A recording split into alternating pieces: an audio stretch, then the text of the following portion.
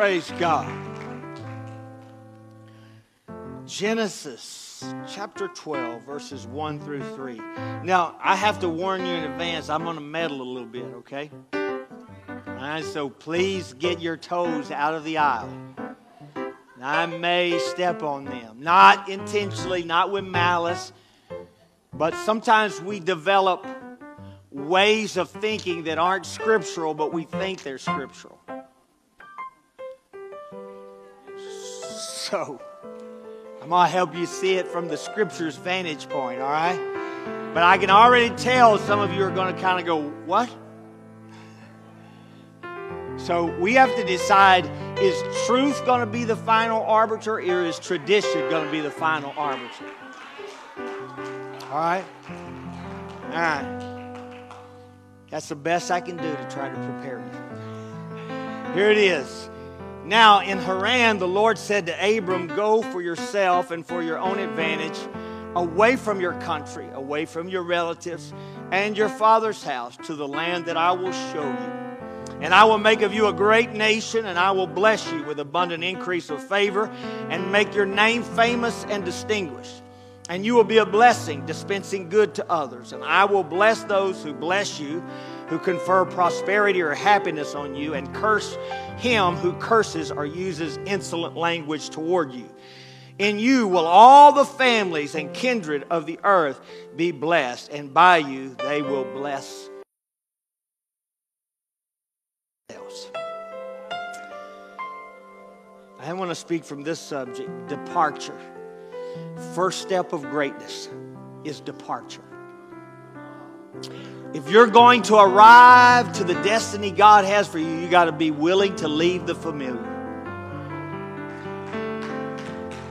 Well, be careful when you say amen, okay? Be careful when you say amen. Because that for him was his family, his country that identified him to that time. And understand that's different than for us to leave family and kindred. He lives in a tribal culture. So the larger your tribe is, the greater your defense against other tribes. The larger your tribe is, the greater herds you can manage and the more you can hunt and gather. They're not really an agricultural, they're a nomadic culture. Okay? So for him to leave his tribe, that was to make himself vulnerable to larger tribes. Okay?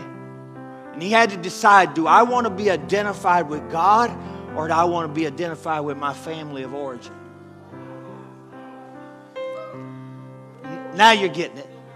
Now you're getting it. He said, I'm going to make of you a great nation, but you got to leave where you are. So Father, I pray tonight you would teach us the power of departure. That if we want to be great, that if we want to be used in your kingdom, if we want the blessing of God to be upon our life, we cannot be satisfied with what we've already had. Even if that means departure from country and kindred. Father, help us be willing. You are worth that kind of commitment. And we ask that the body of Christ be edified through this and strengthened in Jesus' name. And everybody said amen. God bless you as you're seated. Hallelujah. So I had to look back over this and it just jumped off the page at me. And you really can't start following God till you turn your back on some stuff you learned from your family. How many of you ever been witnessing to someone and you're doing real good and you're making progress and they fall back and say, but Grandma didn't see it that way? Anybody ever have that happen? That's what he's talking about. What? Not questioning her walk with God, not questioning her, but the word is in front of you and it makes a demand of you, irrespective of her. Right? You find this a lot. That we'll step back and we'll say, wait a minute, I'm going to find comfort in where I come from and what they believed. I don't know if I believe it. I don't even know if I live it, but anybody ever had that experience? See, the whole Abrahamic narrative is premised on a seeming contradiction. To stay in safety is to remain barren for him. Look, they've given you a good life. You should honor your father and mother. You should honor your family and your tribe and kindred. But they can't deal with your barrenness. Only I can. And if you stay here, you can have comfort and you can have safety and you can have a large tribe and you can have wealth, but you can't have a son and eternal life. See, to leave is to risk, but also to leave is to have hope of something greater than I have already. An important aspect of the promise, however, that is Abram was to trust God to follow through. Abram's part of the bargain was to simply go blindly where God would lead into a land he knew not where he would go, right? He had to leave what was comfort. He had to leave the people who had brought him to this place. But if he's going to go to the next level in God, he has to be willing to depart from them.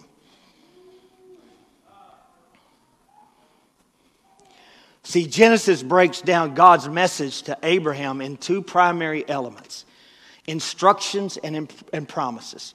The promises give the purpose for the instructions and depend on Abram's disobedience to the instructions. If Abram obeys, the promises will counteract the crisis of barrenness. But if he stays where he is, he has no hope of life beyond himself. He has comfort, he has family, he has something that I'm sure he enjoys, but you will never have life beyond yourself. It will end with you. And I'm here to tell you, when it comes to your spiritual walk with God, your family can bring some things to you, but they can't give you eternal life. They can't give you eternal life. They can't heal what's broken in your soul. Amen? See, the command to go forth placed Abraham before a difficult choice. He would either belong to his country and his culture and his family and remain comfortably inconsequential, or he would risk everything that he knew and depart and possibly become great. There's nothing but the bold promise of God. That's all he's got. So you're telling me, and listen, I don't see that he went and consulted Sarah about this. No. He had to just say, am I going to obey God, or am I going to defer to country and kindred and family and ethnicity? Careful here, watch out. The promises give purpose to the instructions. But if he would depart and become great, to be a blessing to all families of the earth, if he is to be a blessing, he cannot stay. If you are going to start with God, you cannot stay what you have become before you met him. That may be great. There may be blessings there. It may be a happy family. It may be a happy culture and all of those things. But if you're going to move in with God, he has to become your primary identification. It cannot be what everybody else made you or what they did for you. If you're going to be great, if you're going to have eternal consequence, your primary identifier has to be him first and everything else a far second. Oh, we're going to find out. You're saying yes now, but we're going to do a little test in a minute. We're going to do a little test. I'm sorry, I have to test it, all right?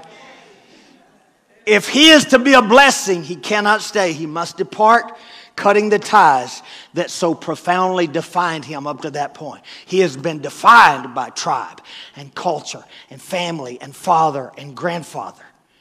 But now he's going to be defined by his connection with an eternal Father. And he has to decide, is he valuable enough to leave all that behind? Is just the bare promise of God, the possibility of an heir and having blessing to the world enough to leave that? A lot of people would say no. But Abraham steps out to a land where he did not where he was going. Abraham chooses to leave. The courage to break his cultural and familial ties and abandon the gods of his ancestors.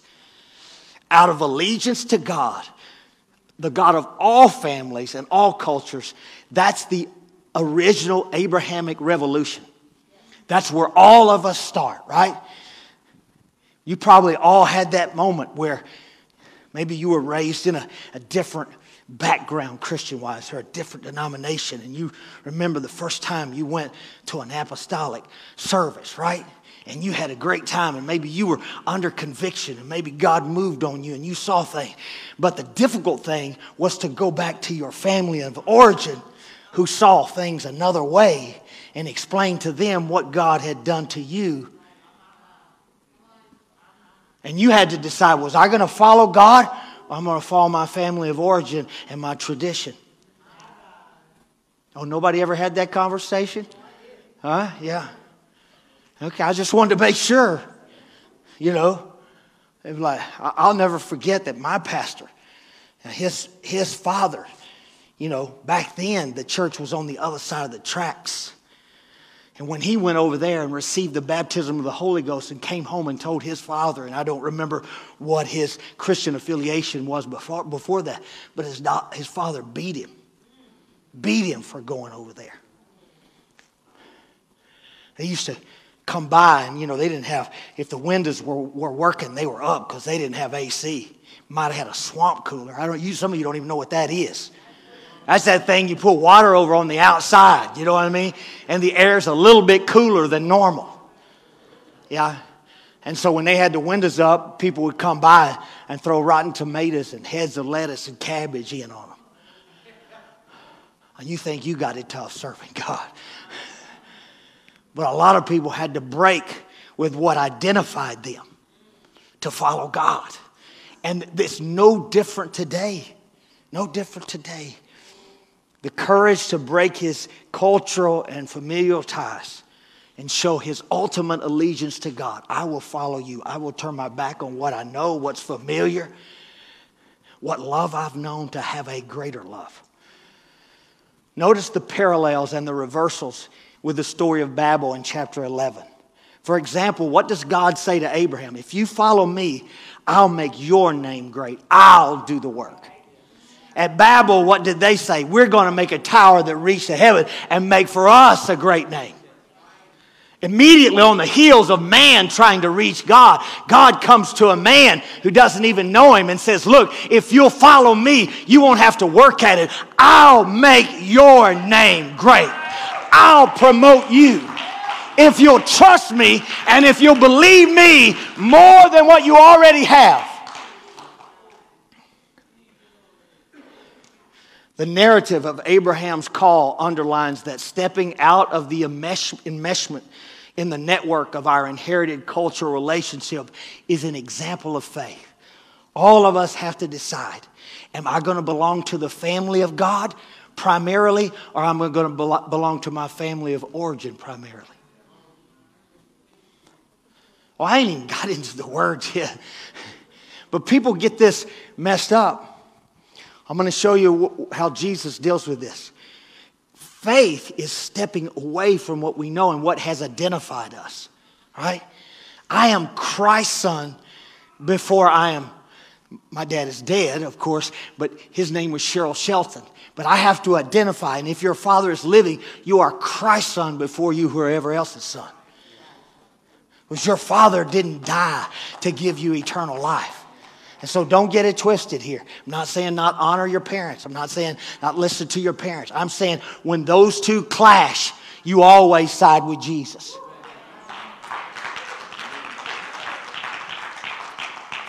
I thought I'd get some odd looks. See, Christians can never be first Asians, Americans, Democrats, Republicans, Russians, right? And then Christians. I can never be white first and then Christian. I'm Christian first. My first allegiance, my first loyalty to Christ and His body, even before my own family. Because I'm united with you in a way that I'm not united with my own blood. I'm united in the same spirit, bought by the same blood. Amen? Now understand this. That's why Paul says in Galatians 3, those who are in Christ, there's neither Jew nor Greek, bond or free, male nor female. All are one in Christ. My primary identity is not the distinctive markers of my culture or my sexuality. It is that I am one in Christ with the rest of the body.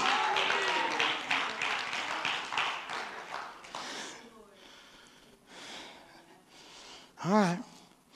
Let's see.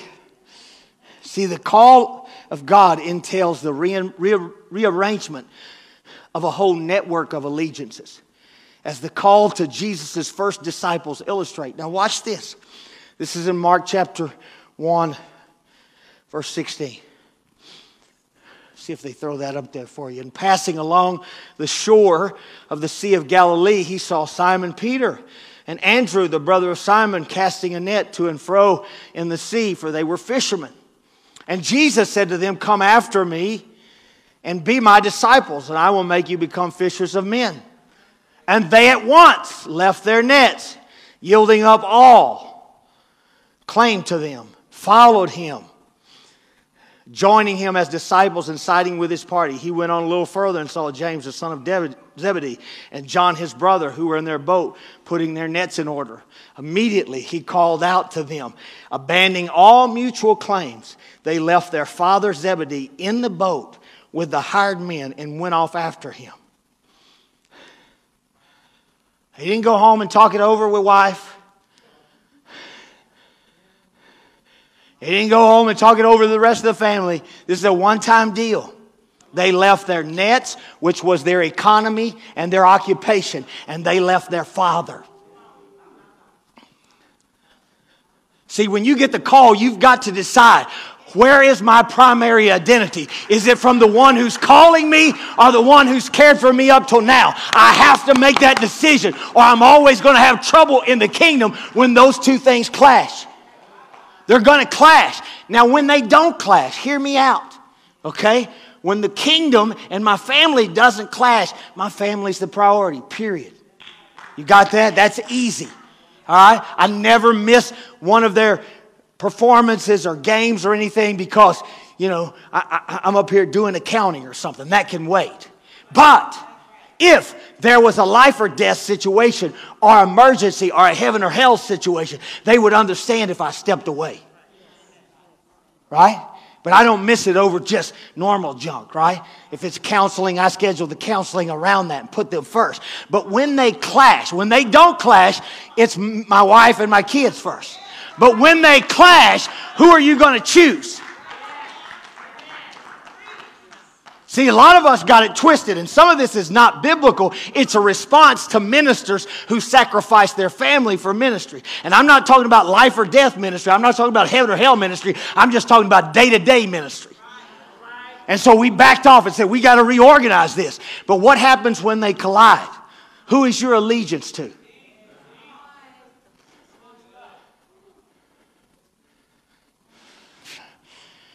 I want you to sit on that for a minute, because we haven't thought about this in a while. But when they were called, they left their nets. That's everything. That's their economy. That's their income. That's their livelihood. They left their families. They left their father, and they left. That is a response of faith, that what I've been called to is greater than what I have. That's a value judgment. And if you can't see that, that's why Jesus would look at people who said, I would like to be your disciple. And he said, foxes have holes, birds have nests. Son of man has no place to lay his head. What was he saying? If you have ideas about what the kingdom is, and it is less than that for you, you won't follow long. You have to decide, I want to follow you, even if it doesn't lead to wealth, even if it doesn't lead to houses, that you are that important. You with me? The nets are the economy, and the Father is their community, and it must be left behind. It must be put in its proper place. It doesn't mean we deny our relationships with our family. It just means when they clash with the will of God, what are we going to do? Are they going to be the final arbiter of the will of God because they disagree? Or are you going to follow God?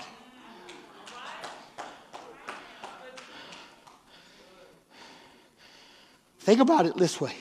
Our ultimate allegiance, our primary allegiance is to Jesus Christ and his multi-ethnic body, not to a particular country, culture, or family. I want you to get that. That's your first primary identity. Why? Because no one else in that lineage has given their life to save you. No innocent person has died. So blood is not thicker than the Spirit. I'll tell you, most Listen to me very carefully. Most church problems is because we choose blood over the spiritual bond that we have for one another. I ain't got to the scripture yet because you're still wondering how you're going to prove this up. Just let me go a little bit further.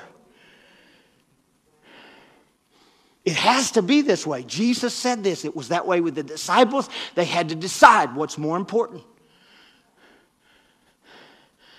What's going on in this command with Abraham when he first meets God? Had appeared to him before, but at Haran, when he gets this command, what's going on with this command to leave family? The real issue is, he says, are you going to be identified as a follower of Christ? Or are you going to be identified as a member of that family and that culture and that tribe? Where is your identity going to come from?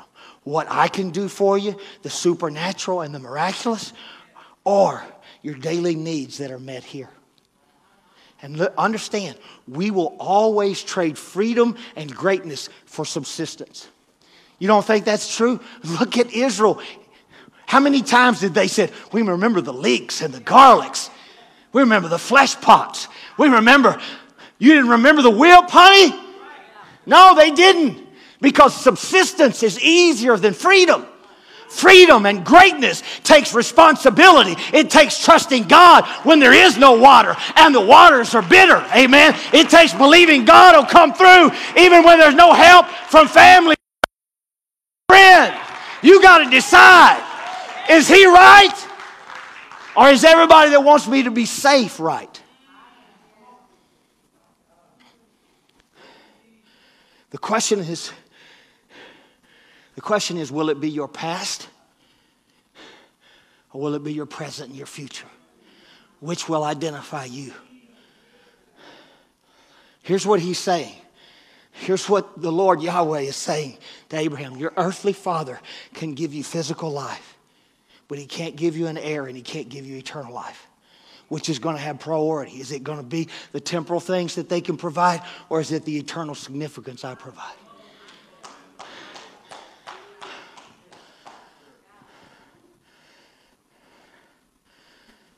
He said, your family provided for you and raised you, and they're well deserving of honor.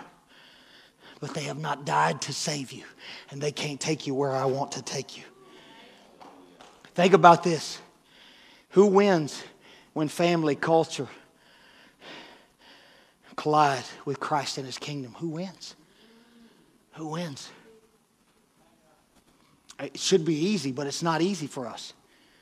Luke 14 and 26. Jesus, here again, if anyone comes to me and does not hate his own father and his mother, in the sense of indifference to or relative disregard to them in comparison with his attitude toward God, likewise his wife and children and brothers and sisters, yes, even his own life, he cannot be my disciple. You can't even get into the kingdom until you decide that my primary identity is Christ. That I love him more than any of those things. And if his kingdom and his will for me and his call for me collide with that, I have to choose him. That is not unloving to my family. That is putting the King of Kings and the Lord of Lords in his proper place. You read that whole chapter throughout the parable that precedes it and the direct saying. He pressed home to his followers that no home love, no earthly affection must ever come into competition with the love of God. Anybody remember that 10 Commandments? Where is it? Thou shalt have no other gods before me. That is not a priority thing. That is in my face. In other words, there can't be anything close to me. That isn't God is first and then family's here. It is period. Anything that can give you security or sustenance or eternity that you think can vest you with that is a God that you've placed in my presence, in my face. There is no room for rivals. Not even in our family of origin. I love my family. I love my girls. But you know what we've got going on in Christianity right now? We think we can have a relationship with God, and it's common in modern Christianity. I can have a relationship with God without a church. No, you can't. The church is the mother. Yes, you have a father, but you have to have a mother too. And we think what you do to the body is what you do to Christ. Right? I can't go over here and hit Tam in the arm and said, well, that's not Tam, that's just her arm. No, that's her. You come over here and you start talking about some parts of the body, you're doing that to Christ. You don't believe that, do you? Well, I'm going to give you Scripture because I know people need it. And I believe in Scripture. When Paul knocks, when the Lord knocks Saul of Tarsus off his donkey in a blinding light, he said, "Where art thou, Lord?" He said, "I am Jesus Christ, whom thou persecutest." He didn't say, "You're persecuting my church or my body." He said, "You're persecuting me." He said, "I don't make any distinction between the two." You understand, Jesus doesn't make any distinction. What you do to the body, you do to Jesus. What you do to the body, you do to the head. You talk down the body, you talk down the head.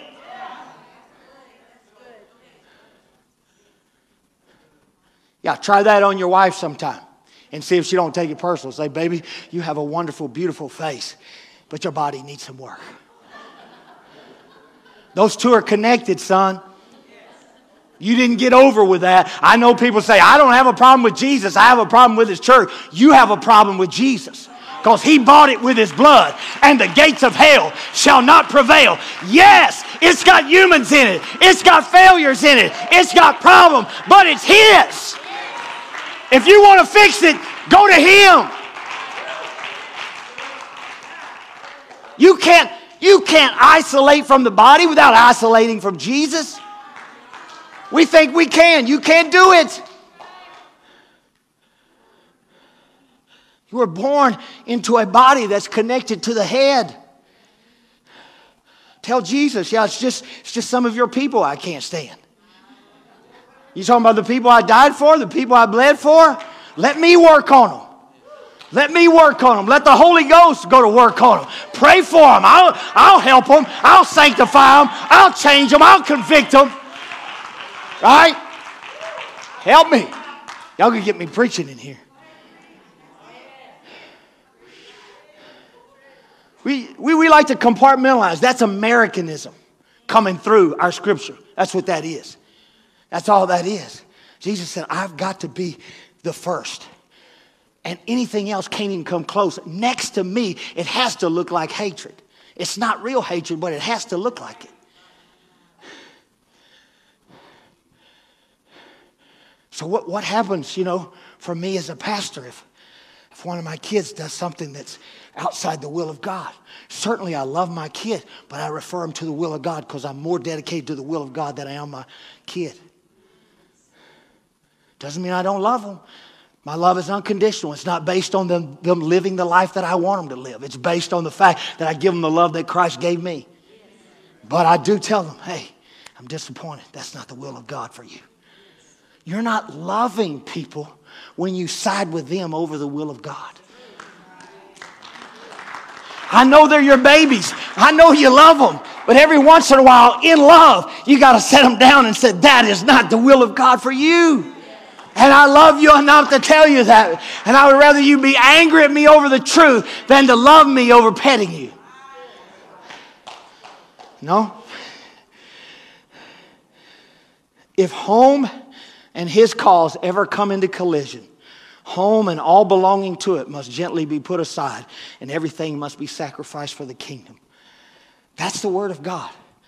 Matthew 8:22, another of the disciples came to him and said, "Lord, I'll follow you, but let me first go bury and care for my father." And Jesus said to him, "Follow me and leave the dead to bury the dead." See, we think that's harsh, but he said, listen, if that's a priority for you now, anytime the kingdom and that collides, you're going to choose family.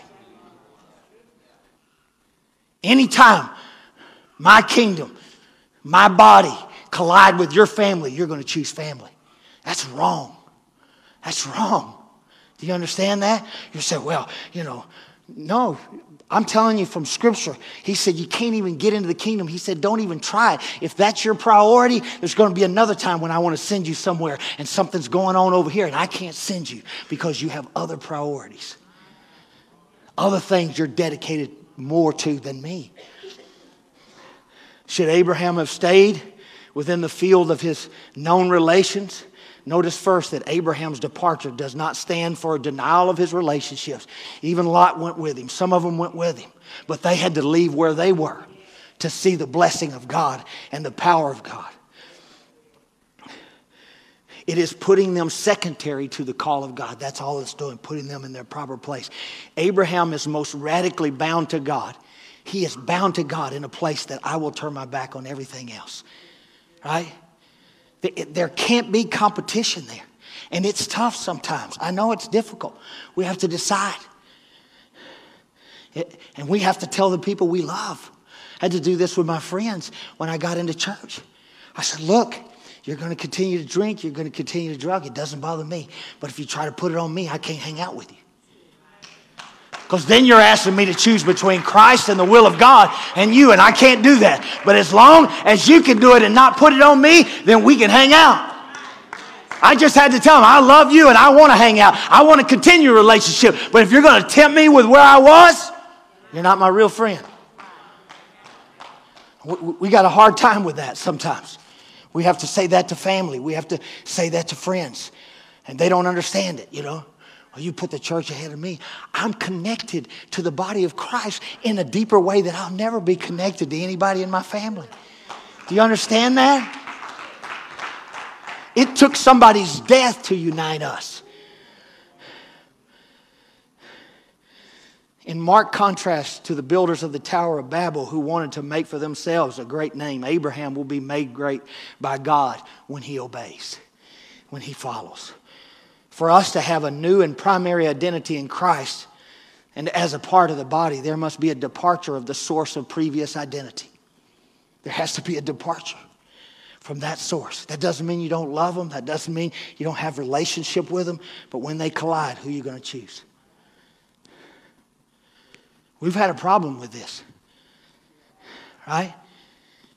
So we're like, well, that's my family and that's my blood, you know, and I'll fight for them, even against God and his church. Careful, right?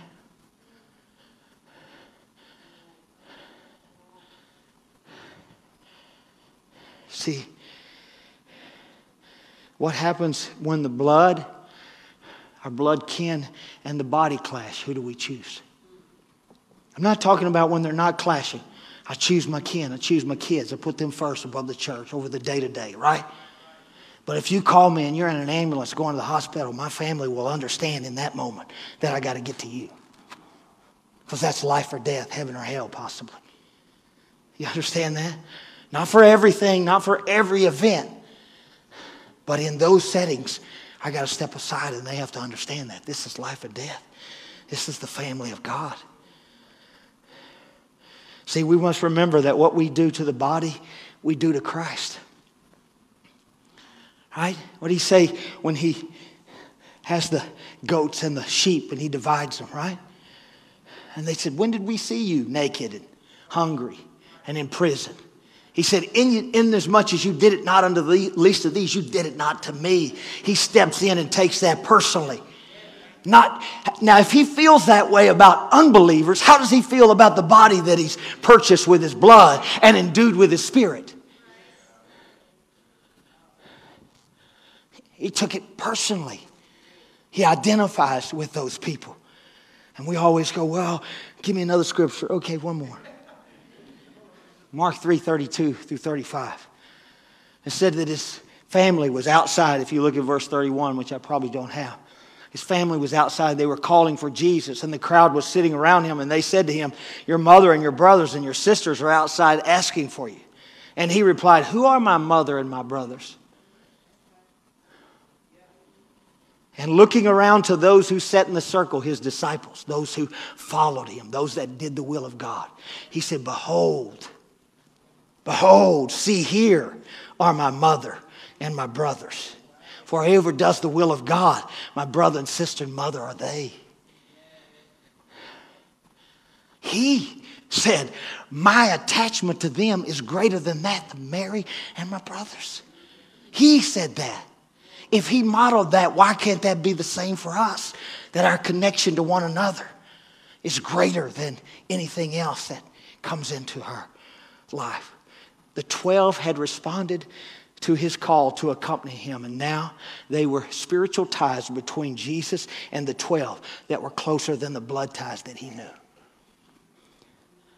That's what we're trying to do, is to get us to identify first with Christ and his body. Secondarily to family. Right? Secondarily to those blood ties. That's what happened with the early church that made it so difficult, because genealogy and blood was so important to Jewish Christians. And Paul said, it doesn't matter about your genealogy, it matters about your faith. He said the way in is not your genealogy. The way in is faith in Christ. And that works for Jew and that works for Gentile. That works for both. No longer does it matter that you're a son of Abraham by the flesh. Are you a son of Abraham by the Spirit? Have you been born again of the water and of the Spirit? That's what makes us family. That's why they had so much problem. Gentile identity was so important to them. That's why he had to come along and he said, there's not Jew nor Greek, bond nor free, male nor female. It's not that the distinction says any advantage in the distinction ceases. Any disadvantage in the distinction ceases beneath the cross. Beneath the cross. We all come to Christ as sinners. That's what we have in common. Not where we come from. Not our nation of origin. Not our skin color. What we come together with is we were all sinners. We were all lost. And the same Jewish God robed himself in flesh and died for us and shed his blood. And we're united by something stronger than our genealogy and heritage. We have to live that out to one another. You need to realize the next time you want to say something negative about something, remember you're saying it about Christ. He makes no distinction between himself and the body. Be careful. Be careful. I know it's natural for us to fear our tenderest affection to my children, to my wife. We naturally expect the warmest affection to abide in family, in the closest family. But the love that is found amongst earthly relatives is but a faint image of that which Christ feels towards his followers. And we should feel toward him and the rest of his body.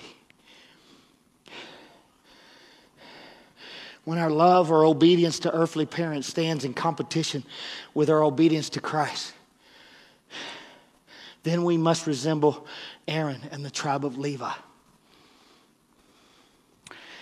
You didn't think I was finished, did you? This is the tough one. Because this is it being lived out. It's one thing to know it in your head, but this is it lived out. Moses delayed on the mountain in Exodus chapter 32. And when he delayed, they made a golden calf, began to worship the golden calf. And they began to, the Bible says in the King James, they rose up to play, which is a nice Elizabethan idiom for they had an orgy. But that King James, they didn't want to say that. So they said they rose up to play. Yes, they did. And when Moses comes down from the mount, his presence shakes some of them out of their worship, idolatry, and immorality. But there are some, the Bible says, that are just taken away with it. Even his presence in the camp doesn't shake them. They go on with what they're doing. Moses stood at the gate of the camp and he said, whoever is on the Lord's side, let him come to me. And all the Levites, the priestly tribe, gathered together to him. Now understand, there's some of their family.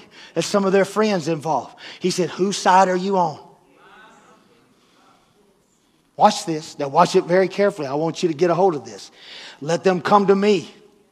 And he said to them, thus says the Lord God of Israel, every man put his sword on his side and go in and out from the gate to gate throughout the camp and slay every man his brother, and every man his companion, and every man his neighbor. And the sons of Levi did according to the word of Moses, and there fell of the people that day about 3,000 men.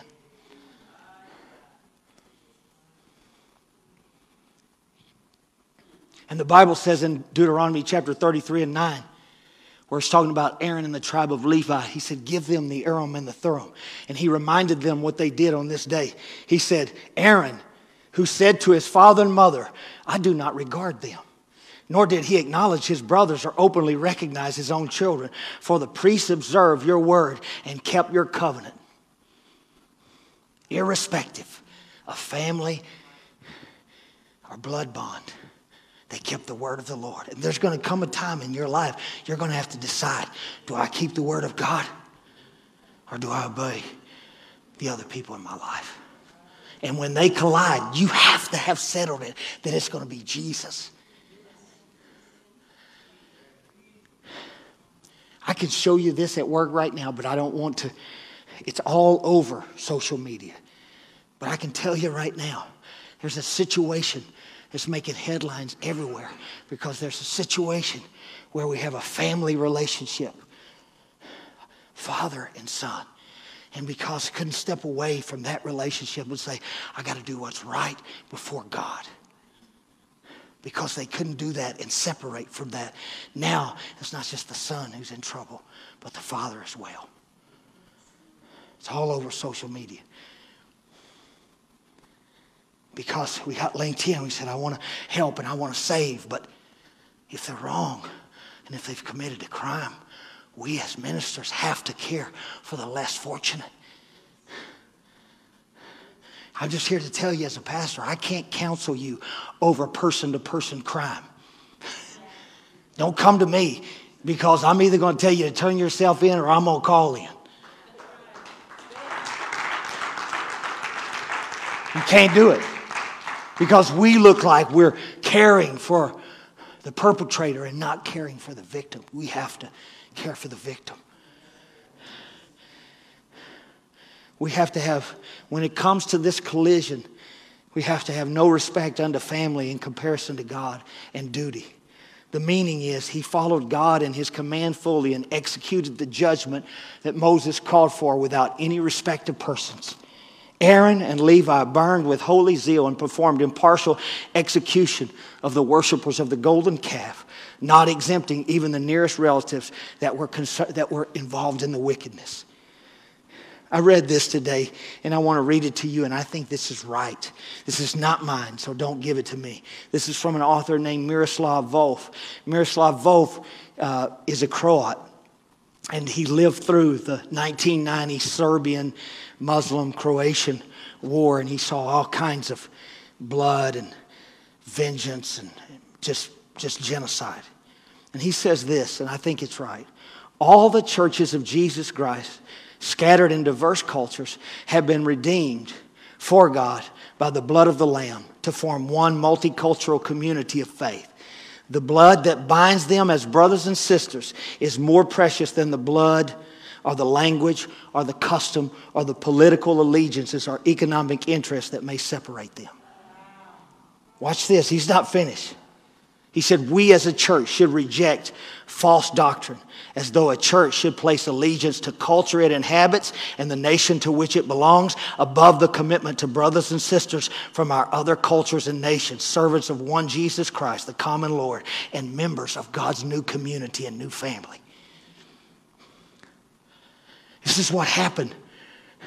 And I know it's fixed to come around the corner in the fall. We're going to be in the political thing. And we're looking for some guy to rise up and keep America godly and righteous. It's not going to happen top down. You know how it happens? Bottom up. You change one person's heart and they can change their spouse. And then they can change their family. And it's a grassroots thing. You keep waiting for somebody to be elected who's going to take us back to the old days. It's not happening. And if it does happen, he might be the Antichrist.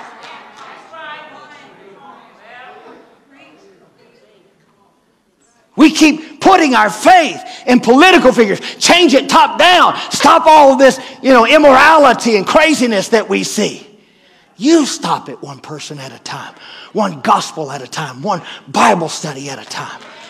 You stop it. Don't give our responsibility of saving the world to a political party. Neither one of those parties has shed any blood for me. But Jesus Christ went to Calvary for me, and so my identity is in him. It is not in my political party. My faith is not in their ability to change things. My faith is in him. Don't get it twisted. I had to get on to some people last year, or the last time we had the political thing. They're getting so animated on Facebook. I was like, you don't even worship like that in church. You don't get it that excited about Jesus and all He's done for you.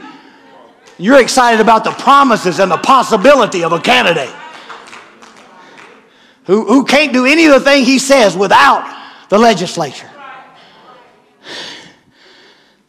Drive me nuts, man. We got it twisted. Be a good citizen. Vote. Do your conscience, all right? If you don't vote, don't come crying to me if it's not going well. But we have to get a hold of what the Scripture says. Come here, Ben. Come here, Ben, my friend.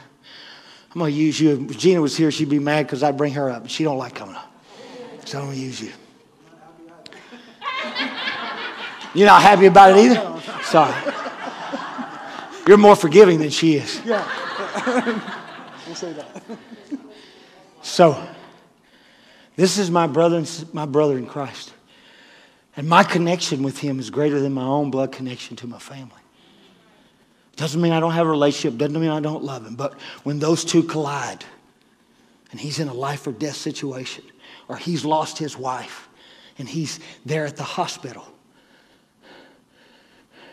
after she's expired, and COVID is everywhere. That means even though my family would like me to stay safe, I go into that COVID room and we pray over that woman and we pray over this man. You understand that? Because he needs me in that moment. He needs me in that moment. You say, well, that's your job. That's what you get paid to do. I think that should be everybody's attitude. Because if my health is more important to me than him in his time of need, I got it twisted. He lost his wife. He lost the person who brought him out of mental illness and loved him in spite of it. His whole world is turned upside down. The least I can do is put on a mask and a face mask and walk in and say, brother, you're not by yourself. You're my brother, and I'm here for you. I love you, man. And when we start to live that out, people will take notice. I've always told y'all that the fruit of the Spirit is not about you. The fruit of the Spirit is an advertisement for the body of Christ. That's what it is. Who wouldn't want to? Those are relational qualities. Love, joy, peace, long-suffering, kindness. Who wouldn't want to be around that group of people? Who wouldn't want to hang out with them? Who wouldn't want to worship with them? It's relational. It's not about us going, I got fruit. Do you know what's in the fruit? The seed. The seed is the reproductive part of the seed. You bear fruit so you can reproduce yourself. Not so that you can go, hey, I'm saved. It's like if you're hungry, come to me, I got some fruit. If you're lonely, I got some kindness. Amen. If you're depressed, I got some joy I can share. It's an advertisement. It's relational righteousness, and we got to get back to that. We Americans, we read everything in the text in the Scripture, and we think it's being spoken to us individually. Everything he says is you all in the epistles. He says to the church in Rome, to the church in Thessalonica, to the church. There is not one command to an individual. It is to that body of believers that are gathered there. They were to read it together. They were to carry it out together. But we as Americans read it and go, oh, as long as I'm doing it, doesn't matter if anybody else is. The Bible says, bring up that which is behind. Encourage one another to good works. Right? We don't go, it's just me, and as long as I'm saved and my four, I'm good. No, we say, if there's somebody in my immediate, that's my brother or sister that's struggling, I got to get back there and bring them with me. Amen. I got to pray over them. I got to pray till they pray through. They're important to me. I'm going to quit with this. I went too long. I'm fired up tonight. So, I said this on social media a few years ago, and I finished a paper the other day for college, and I put it in the paper. But I remember in May of 2020, when I watched the video of the George Floyd arrest, I saw the guy kneel on his neck for 8 minutes. And inside, I'm saying this almost out loud to the people who are videoing. I'm saying, somebody step in. Somebody get over there close to him. Somebody do something, you know what I mean? Besides record, right? But then the Spirit said to me, he said, Brent, if you're standing there, are you going to risk arrest, pepper spray, or a baton? And when I couldn't answer immediately, I understand.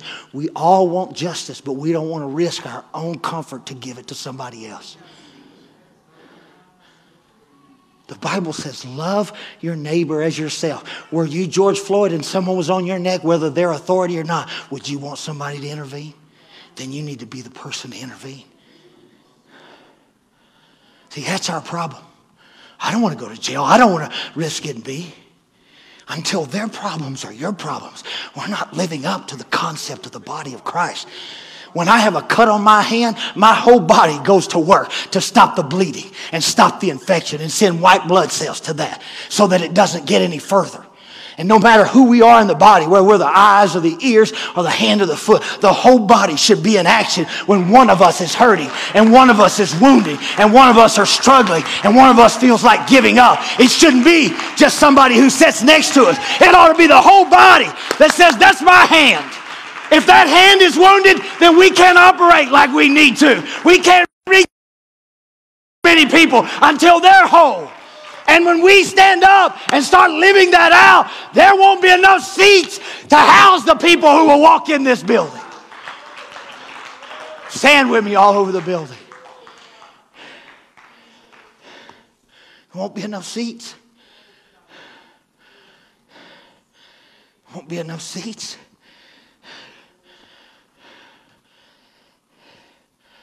Lupita, I know been back there tonight. She was crying earlier. I went over and prayed with her.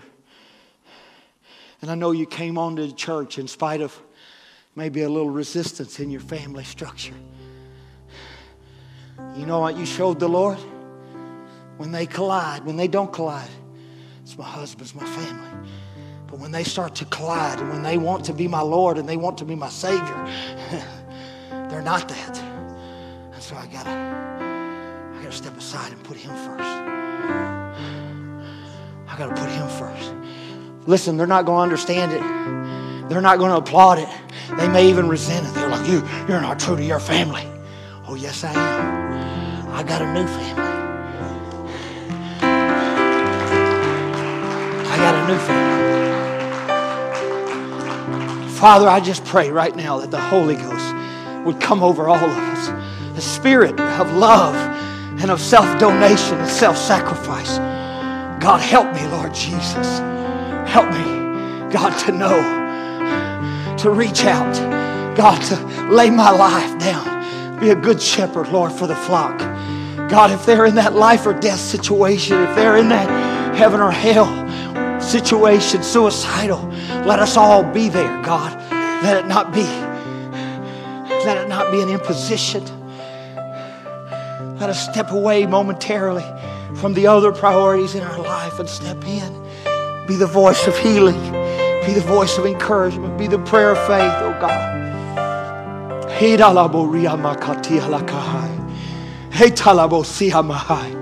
Come on, Holy Ghost. Come on, Holy Ghost. Move in us, Lord Jesus. I know we've been taught, and our culture has told us that our tribe and our culture and our identity is everything, Lord God. But I got some brothers and sisters who have been washed in the blood. Hallelujah. I got some brothers and sisters that have the same spirit as I do, that are pulling in the same direction, God. Help me invest, God, in the eternal parts of the kingdom, Jesus. Let me pray for my family. Let me continue to love my family. But when they collide, Lord Jesus, let me leave and depart from what's familiar and what's safe.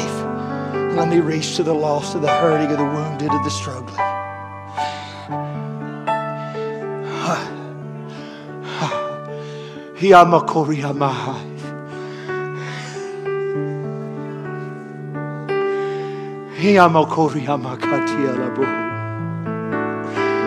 Hallelujah.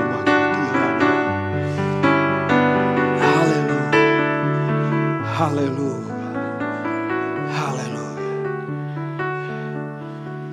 I don't want to break the moment here, but I'll just tell you the way I decided years ago.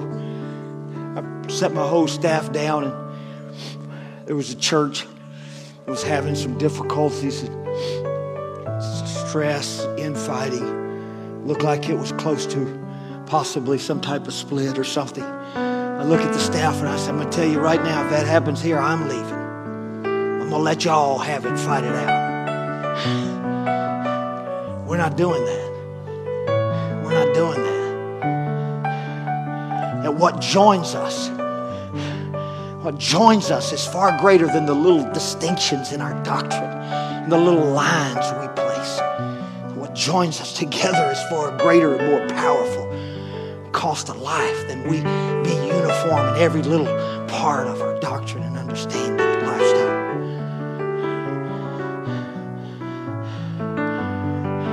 Father, there are hurting and wounded people all over this world.